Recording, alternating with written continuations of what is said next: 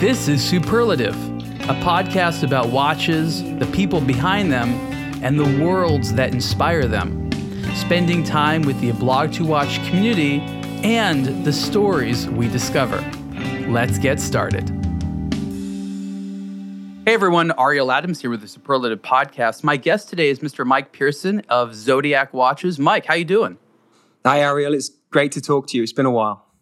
It has been a while. Now, when I say of Zodiac Watches, of course, that's just your current role. You really are Mike Pearson of the watch industry, right? Well, for the longest time, it was just Bremont, but I think more that I've been with Zodiac and obviously had a few years away from watches, I feel part of the community and I've missed it, which was weird because when I stopped being part of the watch industry or took that decision through COVID, it was weird because I didn't feel like I wanted to be a part of it. You do it for so long. But now being back with Zodiac and being part of this community, especially post-pandemic, it feels like I'm home. Now, I remember interviewing Jack Heuer of Tag Heuer renown. And Jack is a very celebrated figure there. And of course, his family is the one that started. But he, for many years, left the watch industry. I think he worked in the electronics world. I think at Philips, he said. And then he returned, and he told me that when he left the watch industry, he learned so many things that he was able to take back. And I'm just curious, the time you spend away from the watch industry, because you love watches, you know the industry, I'm sure allowed you to reflect a little bit, maybe learn some new things. How was Mike different re-entering the watch industry than when you left it? Well, I'm certainly a lot older. I mean, I got into the industry when I was in my early 20s and really had no idea what I was doing. And I say that with full honesty. I was working out on cruise ships and that led to working with Ernst Benz. And I learned a lot through the '08 crash. And Leonid, if anyone's ever spoke to him, is a wealth of knowledge. He's a pot full of energy. And, you learn things that we shouldn't have done. And also you try to learn the things that you have to do in tough situations. And that guerrilla mentality got me through a lot of different things. So I'll always be thankful for Leonid. But then you refine yourself, you find your rhythm. And especially when I left Ernst Benz and I joined Bremont, you kind of find your own identity and you tell another story a different way, or you find a different level of luxury retailer or a new support group or someone like yourself. And so when I left the watch industry, it was a very, very sad time. Actually, you kind of leave it twice. You leave Bremont when you have a child and you realize that you can't give your love to your family the same way that you would because you've given everything to a watch brand. And then you try and find that middle ground again. And that's where I am now. So I've got to a point where I'm comfortable with who I am and what I can do and what I can offer. Whereas before, you kind of do have a little bit of imposter syndrome in some ways. Maybe when I started, it's because of my age. Maybe at some points it's because of, there's other people that have different levels of wealth or knowledge. But in the end, you fit into every room, no matter who you are, if you care about what you're talking about. And so when I started to consult on the side with a few different brands, Zodiac became one of them. And when I was being asked by TJ McKnight, if anyone has ever met him, he's a great guy. He was tasked by Fossil with this Zodiac regeneration. When I was speaking to him, it kind of all came flooding back that these retailers, these complexities. You try to understand the market, maybe not just on selling, but also the trends of what I would look at, because I, for the longest time, was just looking at one brand in one way. When you step back, you diversify your collection, and you get Omegas, you get Vertex, you get everything in between, and then you start to fall in love with the industry all over again. So when I came back with Zodiac, it wasn't with a smaller brand, and I said this with all respect to Bremont, when I started, to the brand that I left that was obviously a lot bigger. But when I came to Zodiac, it looked like a clean slate, but with 140 years of history. So you've had all these bumps in the road, or you get told no more than yes. But what was lovely with when I walked through the doors here in Texas, Fossil HQ, where they've got Zodiac and where they're being made, over in Switzerland, where they're being designed and talked about and marketed, you get a really lovely sense of we can do this. And this energy just came back into me that I've not felt since 2012, I'm guessing.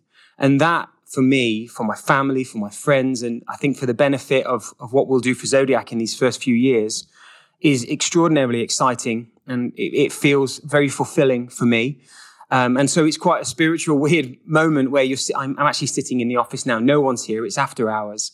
And I just know what this place is going to give Zodiac, which will empower me to give hopefully back to the watch world. So yeah, in a long answer, short answer long, I've just come back a new man, re-energized.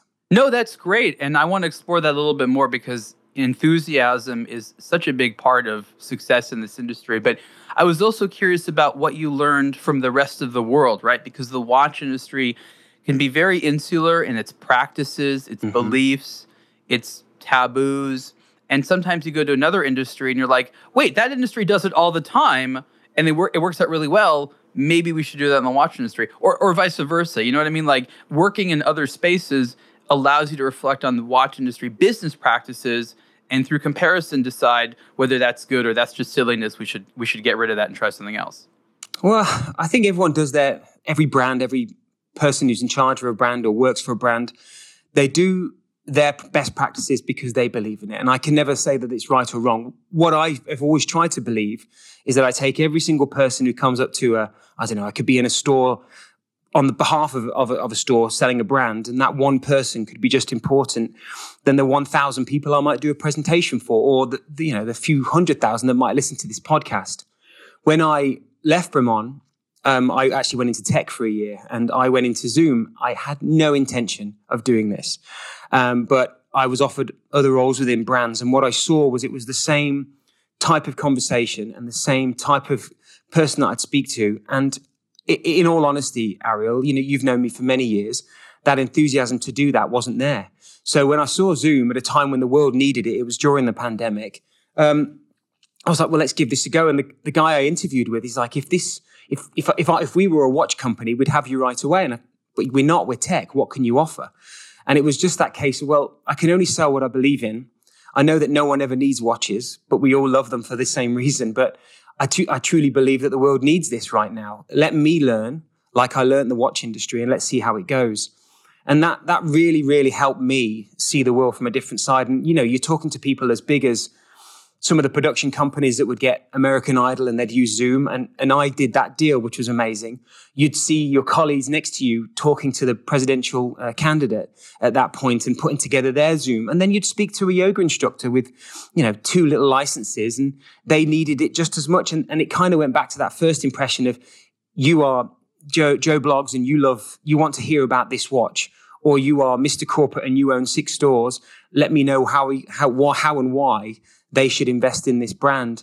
So learning on a bigger scale and seeing the size of Zoom and the amount of people it touched is one thing. And that never changed for me in terms of that same mentality of how to talk to somebody.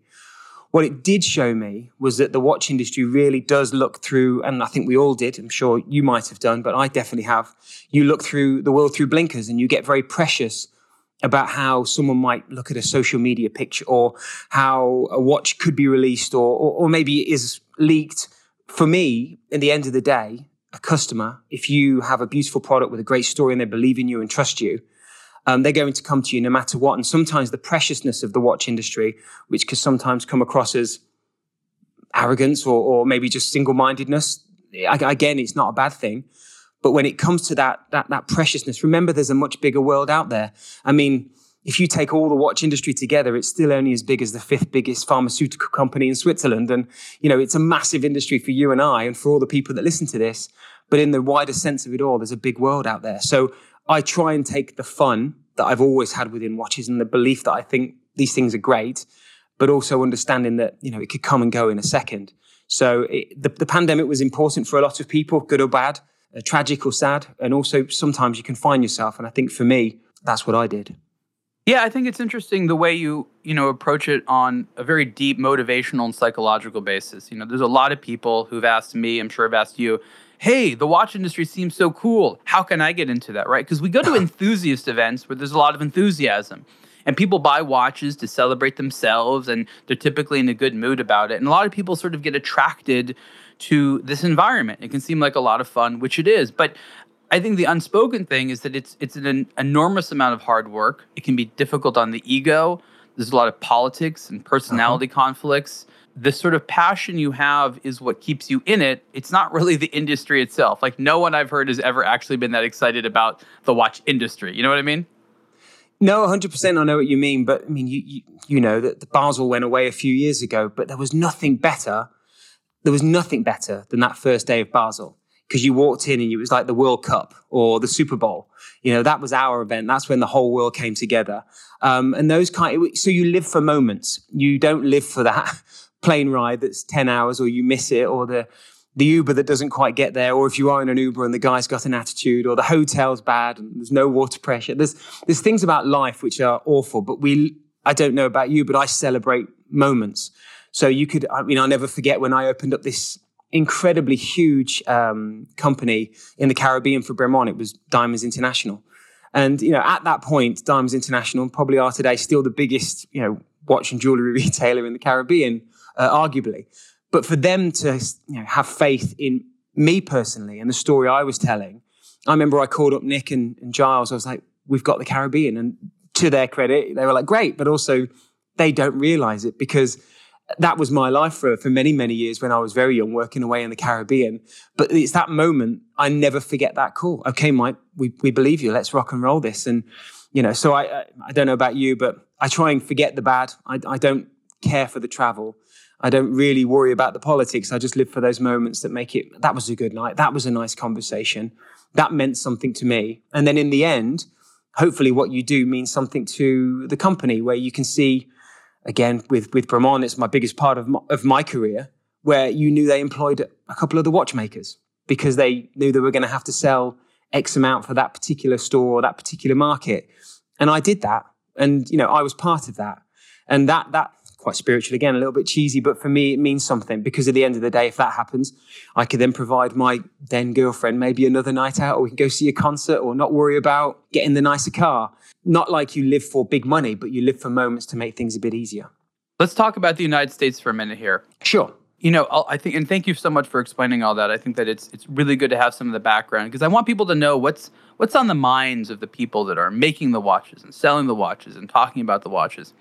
You have a specialty in that you are not American, but you know the American market very, very well. And you're able to not only communicate effectively with retailers and customers here in America, but you're also able to translate, in a sense, to Europeans and people from the UK. Here's what America needs. Here's what's different about it. I often find that especially the Swiss and the French oftentimes have a lot of misconceptions about the American market, or in other words, the many markets within America. What are some of the best practices and tips and some of the things that you try to explain to people in Europe that they seem to not really understand, that you really figured out because you've lived and worked here?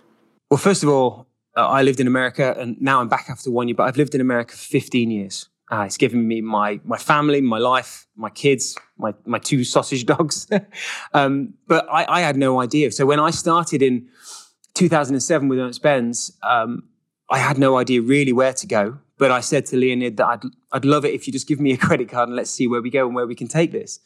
And so what I found was that I didn't quite understand the US psyche, because I'd only been within the Caribbean. But living there more and more, the misconception with, and this is just a personal opinion, the misconception with Americans, obviously they're loud. And that can be construed as a negative. Or it could be, they might come across as, and I'd hate to say it, sometimes they could look at, oh, it's fake, but they have a nice day. And I'm like, well, when they say have a nice day, Americans mean it. And that's the biggest thing that I would always tell any European. Don't take that stereotype and put it in a bag or put it in your pocket, and that's how you've got to live with it. My best analogy I ever told my European friends was, think of Americans as the most generous part of your family who you've never met. Maybe you started dating a girl and they invite you to the house for Thanksgiving, the most important holiday in America. They will invite you every single year if you are kind and courteous, if you are honest, if you pass the sprouts to grandma and she likes you.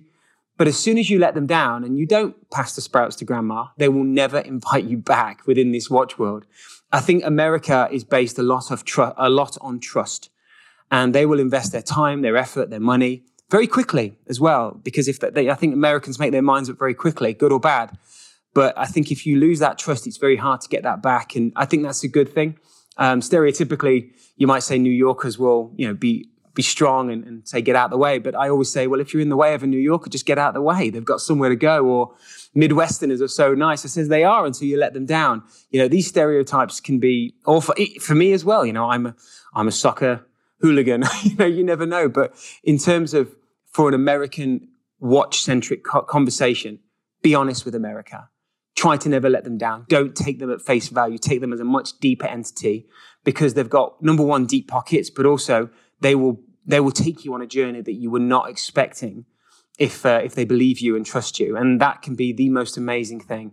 And I've seen both sides. I think I've been quite lucky with the brands and the relationships that I've got in terms of retail, that I've tried to never let anybody down. But I've seen it and I've felt it. But that's the biggest thing that I can say, Ariel, is that Americans and America is a very honest, strong place. So just treat it with respect. That's very interesting. And it begs a lot of questions. I guess the first thing is, and how do they respond to all that? I wouldn't say any names here, but I think sometimes they have to find it for themselves and make their own mistakes. And I think that's kind of happened as well. More often than not, and I can go back to my family, it was my dad. He came to my wedding and he was the same way. And he just said, you know what, they are the nicest people. And my dad is a typical middle of England, never been out of Europe. You know, he grew up the town that he'll pass away in with our brilliant family. That's a lot of places all over the world, because you know where you're from. But for him to come to Florida, we were in a beautiful place to get married, but it was still, the service meant more to him than anything else. It wasn't the sunset or the hotel. It was that everything that was done for me and my now wife. And he saw that it was genuine. Obviously, there was money exchanged at the end, but more than anything, every time someone said, how can I help you? What would you like? It was never for anything in return apart from, do your job. And so my dad loved that. And I think but is that different? I mean, there is a lot of generosity and goodwill in England and in Europe. Just help explain why that American personality is maybe distinctive than what's going on in, say, Switzerland. Well, again, not as a Swiss person, but going into Switzerland, I would never put anybody down in that way. But living here, you feel it more than understand it. You have to be here longer to understand it. And I was speaking to a smaller brand yesterday or this weekend in Chicago for a watch event. Very small brand. They make about 1,000 watches a year. And he's not been in any retail store. And it was just that advice, as in just understand them as people, and that they are investing every single cent from them into you. Not just the watch. The watch will always sell. If they think it's a good watch, it will sell. But they will push you if they believe in you. The UK, we're a cynical bunch in the nicest possible way. Our humour is our curse sometimes, but because we're never nasty in that sense, but we can be cutting with it, and that could also show you that you're loved or respected or liked. I mean, they always say there's no better friend than the one that takes you down, and you can get up and give each other a hug. But when with Americans, that humour's not quite there. It's all very cut and dry, and But I think that's when sometimes it can be mistaken, when you are being nice, courteous, asking for customer service or doing a business deal. Don't mess with it. They are saying things for a reason, and I really like that. There are obviously going to be political people out there or in terms of people that might have a slight agenda to save a buck here and there, and that's human nature. But by all accounts, I've never met an American that's lied to me in business. And that's only because I've hopefully treated them as equals or gone in there without my hand out, but with a chance. And they've taken it on me. So a lot of lying going on outside of America. That is terrible if you say, Ariel, that's horrible. All that soliloquy, you've taken that from it. Well, look, it's I'm reflecting on my own experiences, of course. And, there's, of course, too many stereotypes, but people say, dealing with Americans, expect this. Dealing with, Swiss, you'll expect this. Deal with Japanese, expect this. Deal with Italians, French, whoever. There's these stereotypes, and many of them are just, silly things. But once in a while, you're like, you know what? Americans do tend to be more that way. And it's true that Americans will enter a negotiation or relationship very open-minded, with not a lot of defensiveness from the beginning, ready to accept fairness being a part. They will present fairness. They will expect fairness. If you violate their expectation, they will be like, oh, you're another one of them, and they will close down. And it's the exact opposite with Europe. In Europe, it starts with an enormous amount of skepticism and slowly over time open up to be friends. And then it's a solid. In America, it's friends right away. But if you screw it up, I'm killing this. There's no going back. Yeah, I think that's a really good way to put it. And if I met another English person here in America, you'd say, where are you from? Oh, that's a horrible place. Well, who's your soccer team? Oh, they're awful. Do you want to go buy a beer?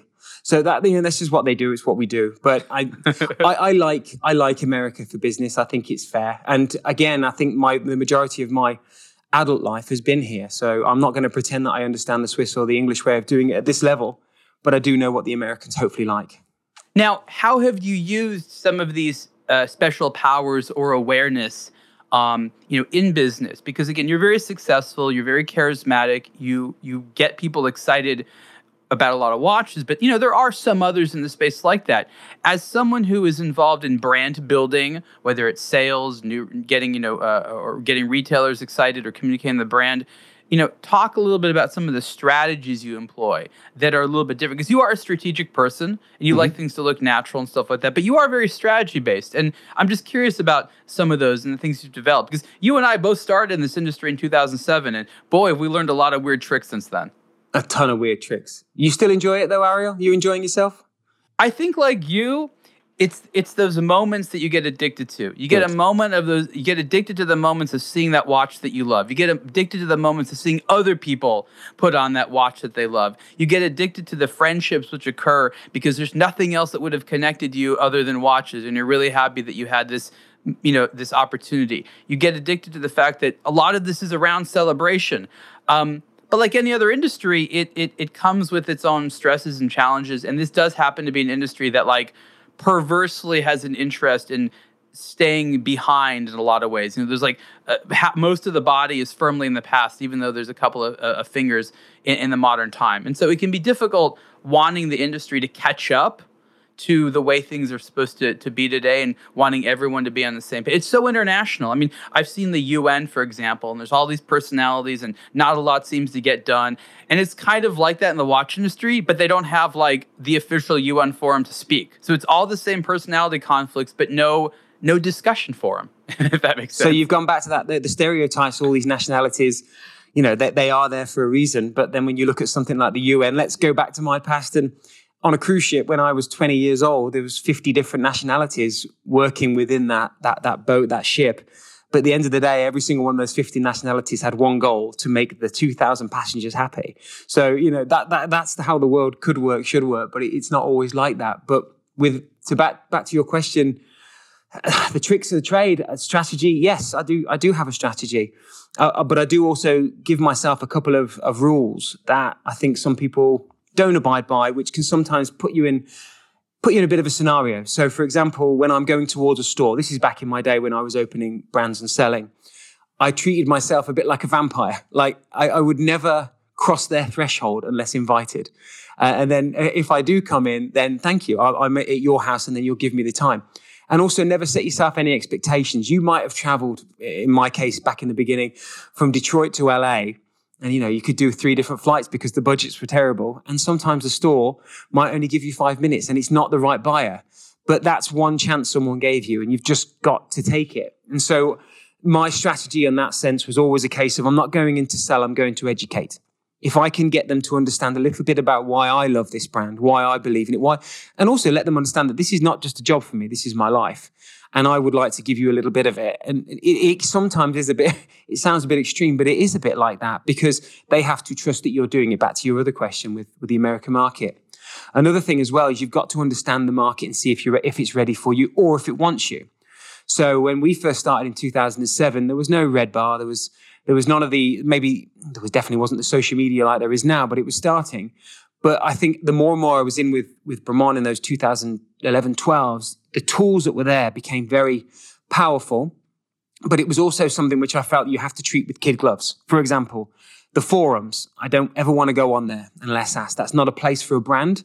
But if someone's got a misconception and there's a question coming up and it gets to me, let me at least get the answer to the right person to leave that message. And if they have any questions, leave your email, leave your phone number. I think it's huge.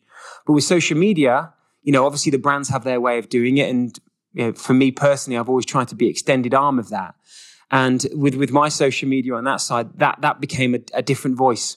So where I went, I would celebrate the place. For example, I'd go to a baseball game at the end of my business day, and I tried to discover what that market felt like. So I do believe that America, you can find a lot about the city or the town by the music, the sport, and the food.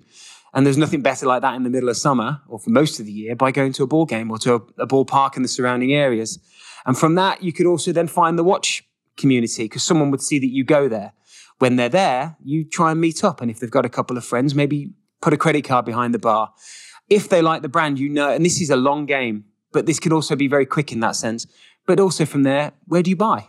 That I buy at X store. Okay, well, if you've got a name and, if you don't mind, I'll just pop some in there and say that we met. Those kind of conversations could be very, very long and drawn out, but sometimes they're the most effective because naturally that happened. And so, you go back to that old adage that people buy people. And for me, I truly believe that. So it's not magic science, Ariel. The strategy is really there, but more than anything, I had to feel like it was a place I could sell.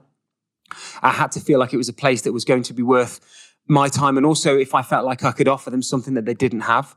And then you just have to go with the community because the community is the people that's going to buy it. And if they understand the brand because of the education, then the education turns into sales. But in all honesty, it is as simple as that. But that also comes with a lot of hard work. You have to be consistent. You have to always answer the emails. And so when I first met my wife, I said, sometimes I might get a phone call at 10 at night. And that might be someone from the West Coast or maybe even during the summer months in Alaska. It could be a girl, for example. But that sales associate who I'm being conversational with, they might need me. And if that 3 seconds of saying, oh, can I get a strap for this in this color? Or do you know if this is available?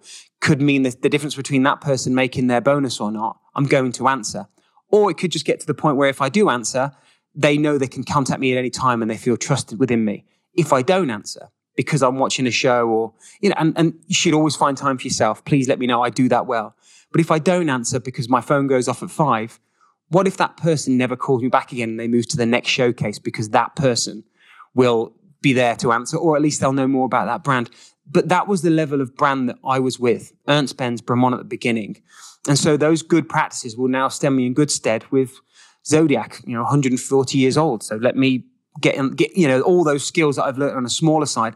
Now I've got heritage behind me. Let's see what those best practices can help me with now. I want to point out something that you mentioned that I think is important for anyone listening to realize. There's a question a lot about what does hard work in the watch industry mean? Is it trying really hard? Is it being amazing with design? Is it being a good leader? And a lot of it is exactly what you mentioned, Mike, and it's always being available. Working hard is, leaving no stone unturned.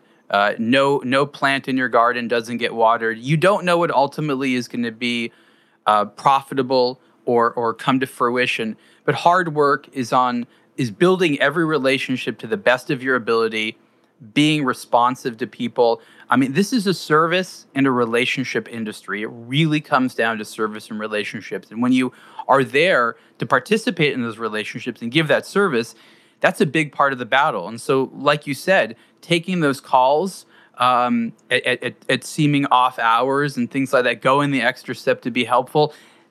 Tell me if you disagree, but that's what, in my opinion, working hard in the watch industry actually means. No, I do too. No, 100%. I mean, like I just said, that's what I've believed in. It's within my soul. But if I didn't answer any of those calls and I said my phone's off at 5 and I leave a lovely voicemail and, or an out of office email, I know someone will get back to me, and probably more often than not. But it's that, I try to always think of that one person that might need you for that very small reason, because the big stuff will come. But if you don't do the consistency, if you don't do what you say, then, you're not going to get the rewards. But I also enjoy it as well, because again, for the moments, I never forget there was this, I think she was Eastern European. She was in Alaska. She did call at a certain time and she did make that bonus. So I use that analogy from experience. But when I went to Alaska, I don't know, 1 or 2 months later, I mean, it was the whole team knew that I answered that phone, and they tell every single customer, which I didn't realize until I saw, they told every single customer, like, if you don't like this watch or something goes wrong, that's the guy. That's the guy that will sort it for you. He'll help you. But if you do love it, that's also the guy that wants to hear it. And so that really warmed me. And that's a long time ago, Ariel. You've just brought up some big memories, but that stayed with me till today. And so even the trade show that I did this past weekend, it's not my role to stand behind a counter and sell, but it's also within my being to go and do that. And I feel I feel like me again. I'm obviously in a 41-year-old body, but I feel like that younger guy who went out to all those different stores and selling that story. So it's great. All those best practices stay with you, but also become you. So let's talk about the situations where you were not able to grow. There was an opportunity. And that's a very important thing that people need to realize in the watch industry, that there's oftentimes a conflict between people that want to grow and people that don't want to grow, and a lot of conflict there. And my guess, I don't know, but my guess is that you've been in certain other roles in situations where you were in a job where you wanted to grow, you felt that you could grow, but forces out there be like, no, Mike, you can't grow, don't grow, hold back. And that really frustrated you. Is my suspicion correct? Has that happened in the past? Yeah, no, it has. I don't really want to, you don't name names or whatever, but you meet people that trust you and ask you to do something, and they ask you to be a part of something. And you think, well, I thought within myself that it's because of hopefully the things that I've told you today, the best practices, or it can be a bit cheesy, but also the energy that's within me. And not everybody receives energy the same way. When it was a one-man show for Bremont for, almost 6-7 years, you do meet Ariel Adams, you meet Adam Kraniotis, you meet James Lambden, you meet all these heads, these store managers. You do become the person that markets the brand without having a marketing department, or sells the brand without a full sales team. You head the customer service because no one else can answer the phone because it might be closed in England or wherever. So you have that energy of, I got this. But also at the same time, some people don't want you for that. They want you for, this is your role, this is your box, you stay within it. And I completely understood why sometimes it didn't quite work out in that way. But I was always proud that they asked me to try. And I gave it the same heave-ho that I would have done with every other brand. But for me, those knockbacks or those certain times where it didn't work, and I'll tell you, Ariel, and I don't think I've ever said this in any kind of personal way, there are times where you look at your life that, I've had a car crash, I've been through big breakups. My mum's had times where she's passed away or almost passed away, and I've said goodbye. She's still with us, thank goodness. And then you have a time when, listen, it spurs you to be a better man, hopefully. You've only got one chance to live it. But then there's a time when you can look at a job and it becomes bigger than all those scenarios. And in the end, it's not. And I had to, luckily by that point, you'd met my now wife, who is the yin to my very energetic yang. She's the other side of it. She pulls me back and tells me to stop, which is what I probably needed. But she's also the person that said, I'm going nowhere. I married you for this reason. All these people care for you because of who you are. And I've seen that countless times in different people that have been in similar roles to me. You can be within a role. It could be in a relationship. You could be in a job. But sometimes it's not a fit. Don't look at that as a failure. Look at it as an education. And, when all of those, when that didn't quite work out, you then have to find your own path again. And I think, again, on a personal note, which again, you do so well with these superlative podcasts. I've really enjoyed, people maybe not have understood you at some time, Ariel. And I thought that maybe throughout these years, I've tried to understand that what you've always had is a good intention and a good heart, but you're also one of us. You're a geek like us, and we like to talk about watches. So that's good. But when somebody doesn't get you, that's not a bad thing. It just means you weren't supposed to be there. Have you visited the gift store for watch lovers? It's called the Blog to Watch store, and we carry art, apparel, and accessories for today's timepiece enthusiasts. You can buy your wristwatches elsewhere, but at the Blog to Watch store, you can celebrate your watch collecting hobby with high-quality original products. The Blog to Watch store features a line of t-shirts inspired by iconic timepieces and designed by the collecting experts at A Blog to Watch.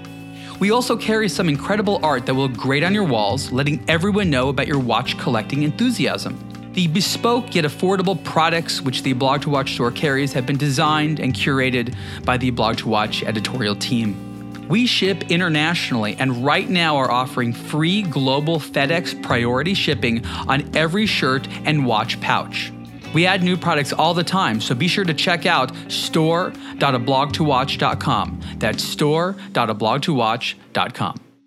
So let's talk about your latest job. It sounds like it comes with a lot of responsibility, and I'm guessing this, at least maybe theoretically, is the most responsibility you've had in a role. Is that correct? I think I've said that, Fossil Group have this really wonderful ability to own this brand, and they've got this responsibility to make it what it should be after 140 years. What TJ has empowered me to do now, I see it as a part of, I don't know, it's probably the right time for me. It's the right time for TJ, and it's the right time for Zodiac and Fossil, because they've now got this ability to throw this team together to knit what is an incredible brand. I think at one point, Bremont, especially at the first, maybe 3 years after I'd started, and I'd opened up, I think, around 50, 60 accounts, Caribbean, Canada, and the US, that at 1 minute felt like a really special time, because you'd built something from nothing, or you'd been part of building something from nothing. That felt really special, but you also felt like you had the world on your shoulders. But I didn't feel any weight to it. It felt great. But it wasn't quite, in the end, what I needed to carry on or fulfill me. And that ended up being my family, which is a huge part of me. With what I've been empowered or I've given the task with now, it seems quite fun. The watches are there. The collection was not really fleshed out, which we're already doing right now. The customer service is a bit fractured. We've got best practices now to get that right globally, starting in the US and the UK and Switzerland. The next part is understanding the story. It's amazing. All parts of it, even the times when we were taking over in the 80s and 90s and when Fossil bought in the early 2000s, all of it means something to that brand. It's just making sure that all the parts that we've just said, from stock to service to storytelling, are tied together. And that's my role. So there's the sales. We have brilliant salespeople over here, and we've only got a couple in the US. We've got a couple in the UK, and we've got a couple of stores around the world. My job is to make sure they've got all the tools they need. I will also pick up the phone and talk to any retailer, and if they feel like they don't understand the story, I'll tell it, and that could be thought of as a sales pitch, and in the end, it is. But also, I think it's also for my role, my ability to get people excited, to empower the sales staff to know that this is the right store. You give it everything to them and they will sell this brand. Same with the service. Same with the guys who are building the watches. Give them the faith to understand that if we build it to this next level and we really take care of what the brand meant to a lot of people, we can become the true custodians of a legacy brand, a really special brand. And so, I think responsibility is huge, but not just for me. I think I'm just a part of a very small, focused team, which now has the ability to use the skill set that we've all got over years to do it right. And that started with TJ a few years ago when Costa and the Fossil head management said, "This is for you now. Do the right thing for it." And he listened to people like you, to Ben at Hodinkee, to Zach at Warner Wan. He listened to the right people, and he started to do these really cool limited editions, or at least they did editions that had a piece of history or a colorway that meant something. And then, fun started to come from that. What was beautiful at that same time as well is that Fossil knew that custodian word again came back, that they had to power it with something better. So they invested in STP. So STP then becomes 70% of the collection, which what it is today in terms of an in-house movement for the majority of what we build. And so TJ had that, Fossil Group offered STP, and then we start to get logistics, distribution, the sales staff, and these amazing machine that Fossil has, but they'd never, ever held anything as precious as what I see within this watch geek world, because I am one, this legacy brand that is Zodiac. So all of the brands that the Fossil Group have ever sold, they have never had something which is potentially this special. And that doesn't mean monetarily. It means the best of the group. It means inside of that watch, the best of what's been made for generations, since the first Calumet calibers. Calumet started the brand in 1882. So I think that's a really lovely way that you might think that on me, it's a big responsibility, but I do think that we all have a part to play in bringing this back because it's deserved of it. And by meeting, the watch collectors and the vintage Zodiac collectors, and now seeing the new generation of watch collectors that see what this could be for their collection or their first watch or part of, what they put inside of their watch box, I love it because it has a place that maybe I never thought it was when I heard that it was owned by a group that was owned by a fashion group. But then you look at the industry and you go, well, Omega and Breguet are looked after by Swatch, which essentially have, plastic, really cool coloured watches. And my first watch was a Fossil. I'm sure many of your listeners, the first watch was a Fossil. We've all been through Diesel, or you've bought your girlfriend a Michael Kors when you've been through Macy's or some of these department stores. The difference now is that all of that wonderful entrepreneurship that Costa and Tom back in the day when they founded the brand Fossil have put within these wonderful people. I'm looking out at empty cubicles where I'm doing this podcast while I'm sitting in the Zodiac office. We have something special. So long story short, I think it's more than just me. I think it's everybody. And you're included in that because you're part of telling our story. And you've even made a watch or designed a watch that's part of our current lineup. So we've all got a part to play. Yeah, I appreciate the sort of inclusive way you're talking about it. I've always seen you as someone that probably should be in a leadership position where, you're only one person, right? But you hope that with the right people around you, your enthusiasm is infectious, right? And I know that you like to rally people. I know that you like to excite people with a vision and a path and a road. So hopefully you'll be able to do more and more of that. That's what I hope for you. At the role. Where do you want the brand to be, right? Because there's a lot of different kinds of watch brands, a lot of different price points. The history that the Zodiac brand has could take it in a lot of different directions. It has a great value proposition right now, a particular theme. How would you change, expand, amplify? I'm just curious. Well, when the brand came back, the first, as in like the mid-2000s, the first real watches that were coming out were not the Super Seawolf. They did the Sea Dragon. And I was going back through my research of this brand, and you were looking at what the Fossil Group were trying to bring within this new iteration of Zodiac. The name Seawolf had been lost. It was mismanaged. And so the new Super Seawolf came out because of, obviously, we can use that. The name Aerospace had been lost, but we bring the DNA back with colors and design. How I see this brand and what I've been talking about with TJ these last 6 months is that the colorways and the limited editions that are bright and bold and beautiful should always be a part of Zodiac. What my hope and what we've tried to do over the last few months is to have people within your space maybe look at the brand a little closer, because we've gone a little bit, we've touched a little bit about STP. It's a great movement for the money. And if you look at the Super Seawolf, the Skin 53, the Skin 53 compression, the 40 millimeter compression, which is the biggest part of the collection where your Aquamarine Dream is within. And then you look at the Olympus. Those three parts of our collection are all in-house movements. Then you add the Pro Diver, which is 42 millimeters. And even through all those different collections, you find color, you find boldness, you find style. But if you peel it back, the hands, the bezel, the case, the movement are traditional, are correct. All it is that we can have an interpretation like yours, for example, that saw the Bahamian Ocean, the color of the sea, or you can look at what Worn & Wound did and you throw color from the 90s, or you can look at, say, something what Hodinkee might have done, which is a colorway that had never been brought back in this iteration and done beautifully. And I think that what I would like a lot of our collectors and your listeners and readers to know is that when you go to Zodiac's website, what we've done before is really hype that color. I want you to look at the Super Seawolf Skin 53 and see how it's made or how it feels. But that because we've now been able to grow, say, a core line of 20 watches, then instead of just developing the hype and the colors, we do that alongside core.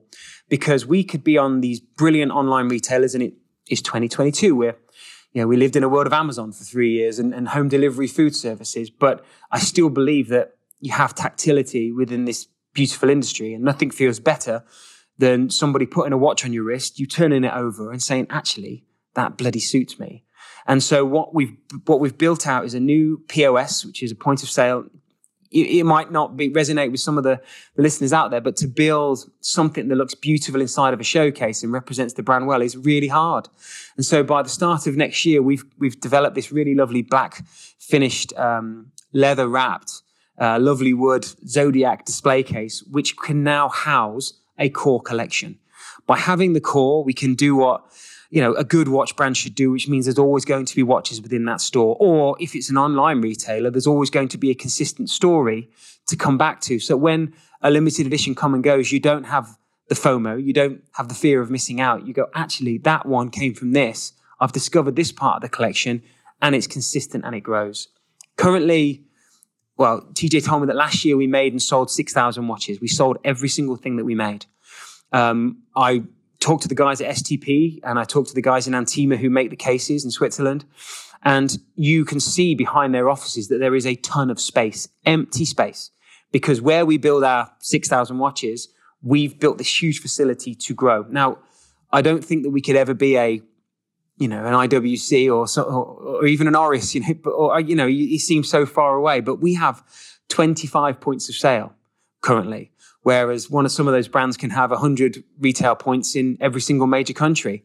So my hopes and dreams are that we get this first bit right, Ariel, that we get the core correct and it resonates.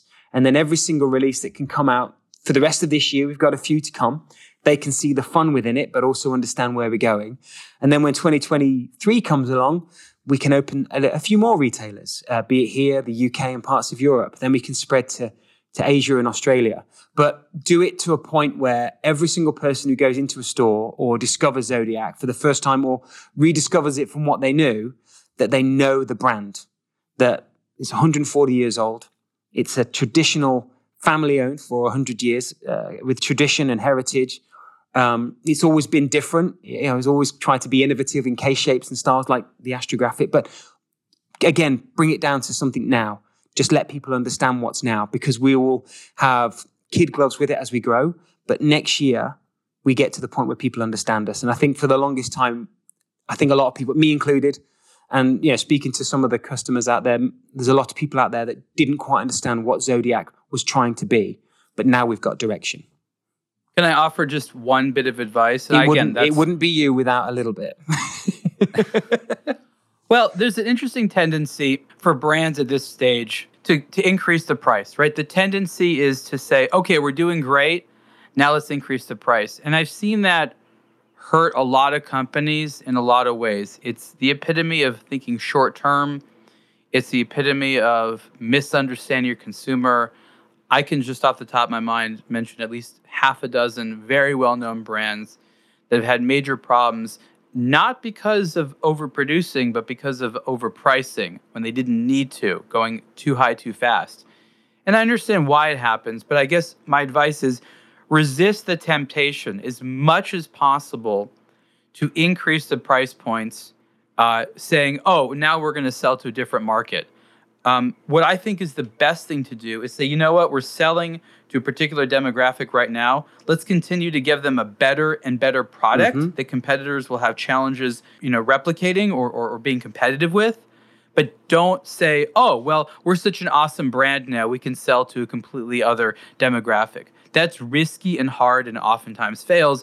And what we've seen happen so much, where a brand literally prices itself out of the current demographic it's selling to in the hopes that some other demographic will buy it, or even more foolishly, think that the same demographic is willing to spend more, right? Like if you're spending $500 on a watch, that doesn't mean you're also willing to spend $1,000 on a watch. And that is a major fallacy that the watch industry is engaged in, especially in America, where consumers are very specific within price segments often, much of the time. So the interest in trying to make more money through increasing the margins is so dangerous and hurts a lot of people. So increase volume, but sell to the same people at about the same price point as much as you possibly can. I'll say this now because I know you've got a big listenership, but I also know that you speak to a lot of people. That's one of the reasons why I joined. When I was speaking to TJ about the plan of it all, you look at the prices and then you hear the word in-house movement and you know the brands that are out there and what they might charge, no matter what the movement might be. As is the STP 1-11. It's, the ETA and Solita, you can have that, base level. We're coming in with that, a really good 44-hour power reserve that's got anti-magnetic qualities, which we love. But the price point starts at $895. The Skin 53 is $1195, or and then the majority of the brand, nothing goes over $1695. With that, we have, for me, one of the best brands in the industry for competing with that. In a store, for example, what's your first mechanical watch? Let's go to Seiko. Of course, we've all done it. But then where'd you go next? What's the level that you jump to? You're going to find some brilliant brands, some big brands, but it's there entry-level price point, or you're going to find some newer brands that maybe can't go into retail because the margins are so strong. The beautiful thing with what this price point does and what excited me so much is that Fossil see this as the best of them. They make a lot more money than they will ever do on Zodiac with the licenses deals or some of the great brands that they've partnered with and celebrated.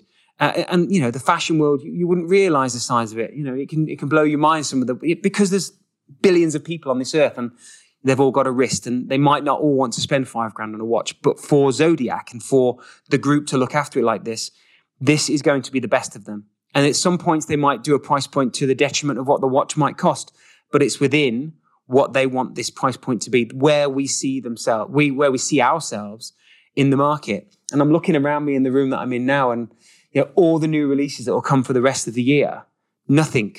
We just released the Titanium, which is just over $2,000. Nothing else is over $2,000.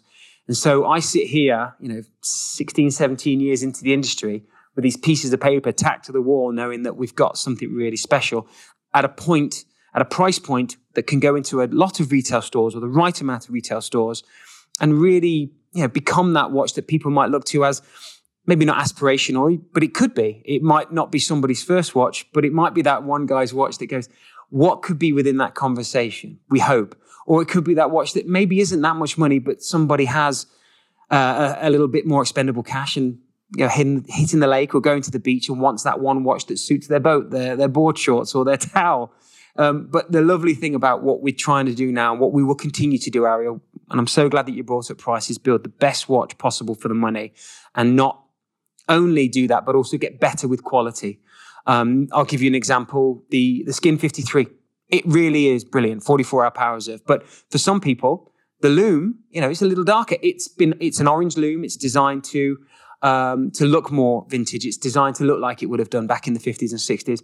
But as we go forward, maybe that will change as the new iteration comes in. Better lume, or the anti-magnetic qualities. By changing the spring on the inside, we get a chance to not feel like you're going to ruin your watch or magnetize it. We don't need to do that to keep the prices at the same level they are now, but it is the right thing to do, and that will happen. Or, you know, we've got the GMT or our World Timer. That's so proud right now.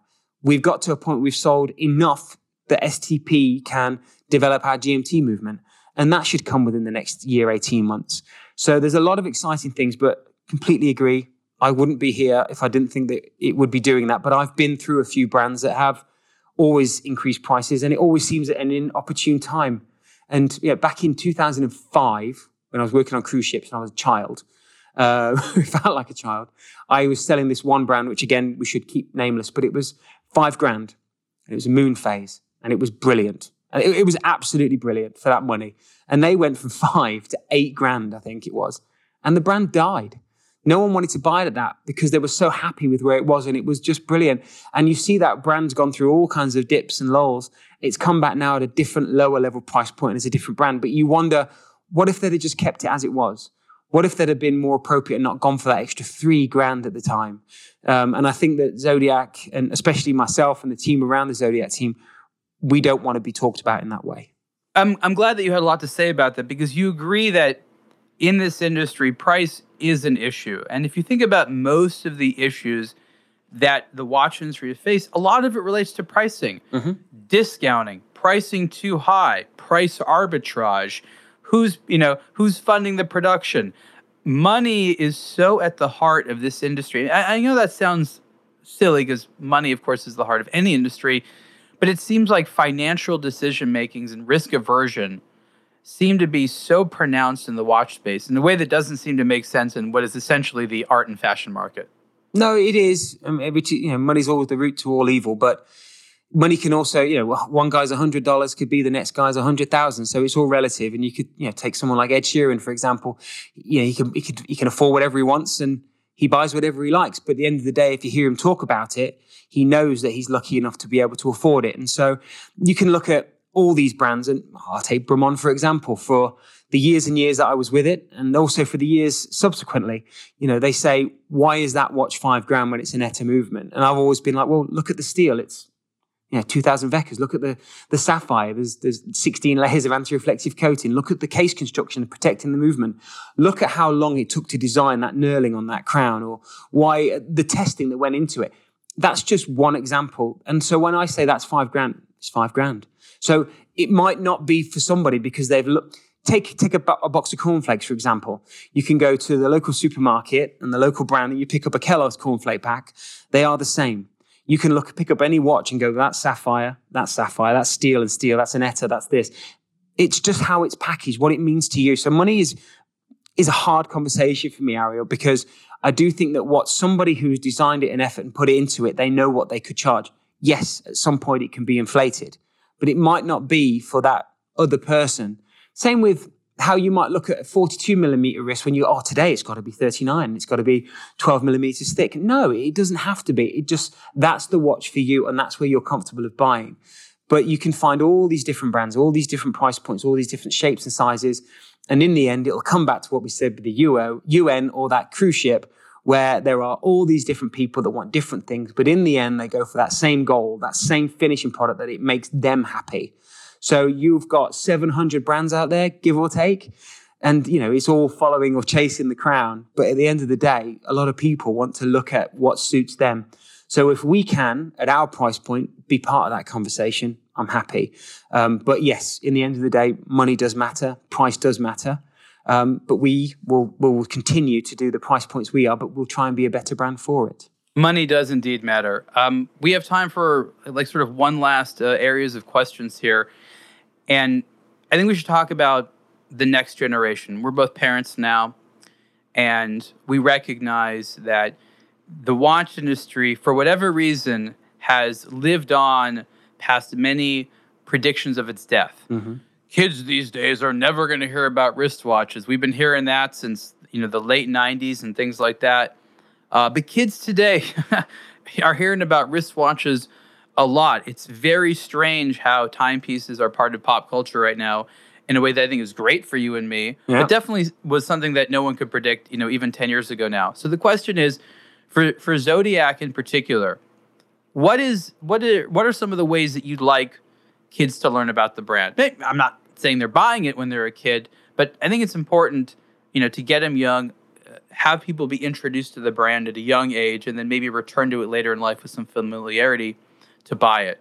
How do you think kids should learn about the brand? Well, that's one heck of a question. And also, thanks for making me feel old, kid these days. But you're right. Hey, we're separated by months in age, okay? We just got to be realistic. We have responsibilities now. We're role models. People are listening to us. Oh, well, I was, again, at this trade show this last weekend, and probably the same as what I'm like with my kids. The dads walked in, boys and girls, and they had flick-flacks, fossils, small watches. The first thing that anybody can ever do is just help their kids understand that this should represent a little bit about who they are. Now, it could have Barbie on the dial. It could be digital. It could be one of those little wooden, it could be flick-flack, which is one of those great watches that help you tell time as a kid. For me, it's just how I would talk about it. Daddy wears a watch. Daddy's always got a watch on. Daddy, what's that watch? Oh, that's the watch that I was wearing when you were born. Really, tell me about it. We all have a responsibility to tell a little bit of our own story.